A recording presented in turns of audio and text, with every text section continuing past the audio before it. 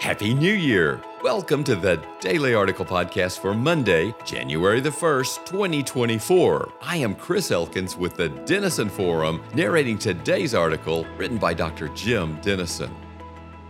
Around 1 million people packed into New York City's Times Square on New Year's Eve to watch the ball drop usher in 2024, while an estimated audience of 1 billion, my wife and I included, watched from home. The ball, which was 12 feet in diameter and weighed 12 tons, featured a new design this year based on the bow tie shape of the actual Times Square. This was not the only such event around the country, however. Mobile, Alabama dropped a 600-pound electric MoonPie as onlookers ate the world's largest MoonPie cake. Boise, Idaho dropped a giant potato, while Las Cruces, New Mexico dropped a 19-foot chrome chili, and Raleigh, North Carolina dropped a 10-foot tall copper and steel acorn. My favorite such event took place in Lebanon, Pennsylvania, where a ball of bologna was used to celebrate the new year. My least favorite was in Key West, Florida, where a drag queen was lowered inside a supersized high-heel shoe.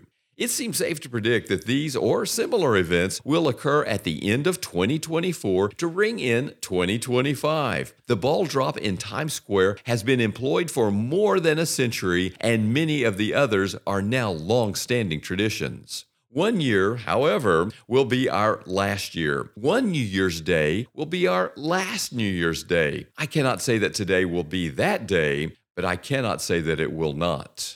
Even if Jesus doesn't return to our planet this year, he may come back for you or for me. 67 million people died in 2022. If a third of them were Christians, as befits our percentage of the global population, he came for more than 20 million believers that year, and likely a similar number in 2023. Each time, he keeps his promise from John 14:3. If I go to prepare a place for you, I will come again and will take you to myself, that where I am, you may be also. And he will return one day to our planet just as surely as he left it, as stated in Acts 1, verse 11. This Jesus, who was taken up from you into heaven, will come in the same way as you saw him go into heaven. Just as Jesus entered our world physically at Christmas, we know from 1 Corinthians 3, verse 16, and Colossians 1, verse 27, that he enters our lives spiritually when we trust him as our Lord and Savior. Matthew 28:20 teaches that he remains in us and with us throughout our lives. And when he returns for us in death or his second coming, we are united with him for all eternity. This is why in Luke 23:43, he could promise the thief dying with him at Calvary, "Today you will be with me in paradise." It is why he could state in John 11, verse 26, "Everyone who lives and believes in me shall never die."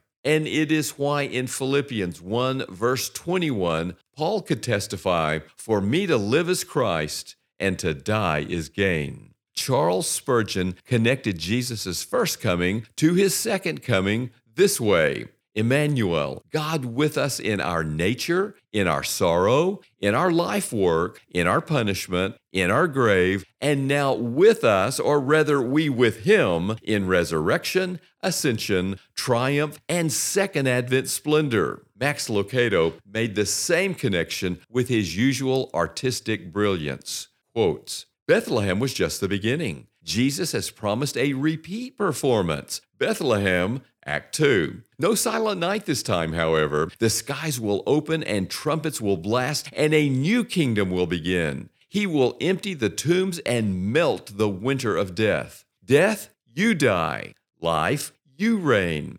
The manger dares us to believe that the best is yet to be." End quote. To summarize, Jesus' first advent was no more real or historical than his second advent will be.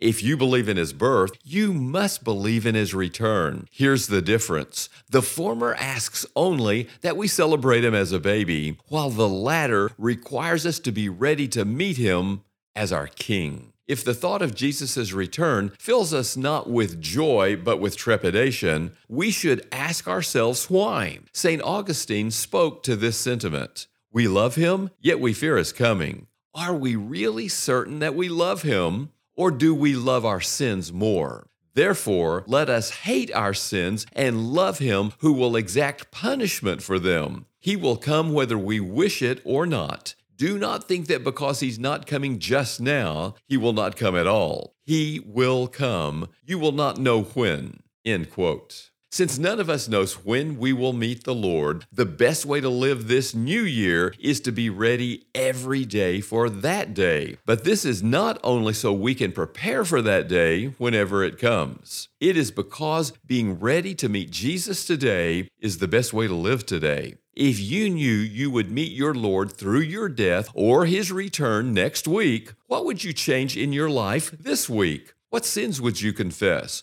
What would you stop doing or start doing? Whom would you forgive? Whose forgiveness would you seek? Doing each of these things is best for us even if we were guaranteed another 50 years of life on this planet. I believe this to be one reason we do not know the timing of our Lord's return. So from Matthew 24, verse 44, we can live our best life every day by living in expectation of the day we will meet Him. David Jeremiah connected the first Advent to the second this way: when Christ returns, and only then, will the angel's message to the shepherds be totally fulfilled. Peace on earth, goodwill toward men. What if it were today?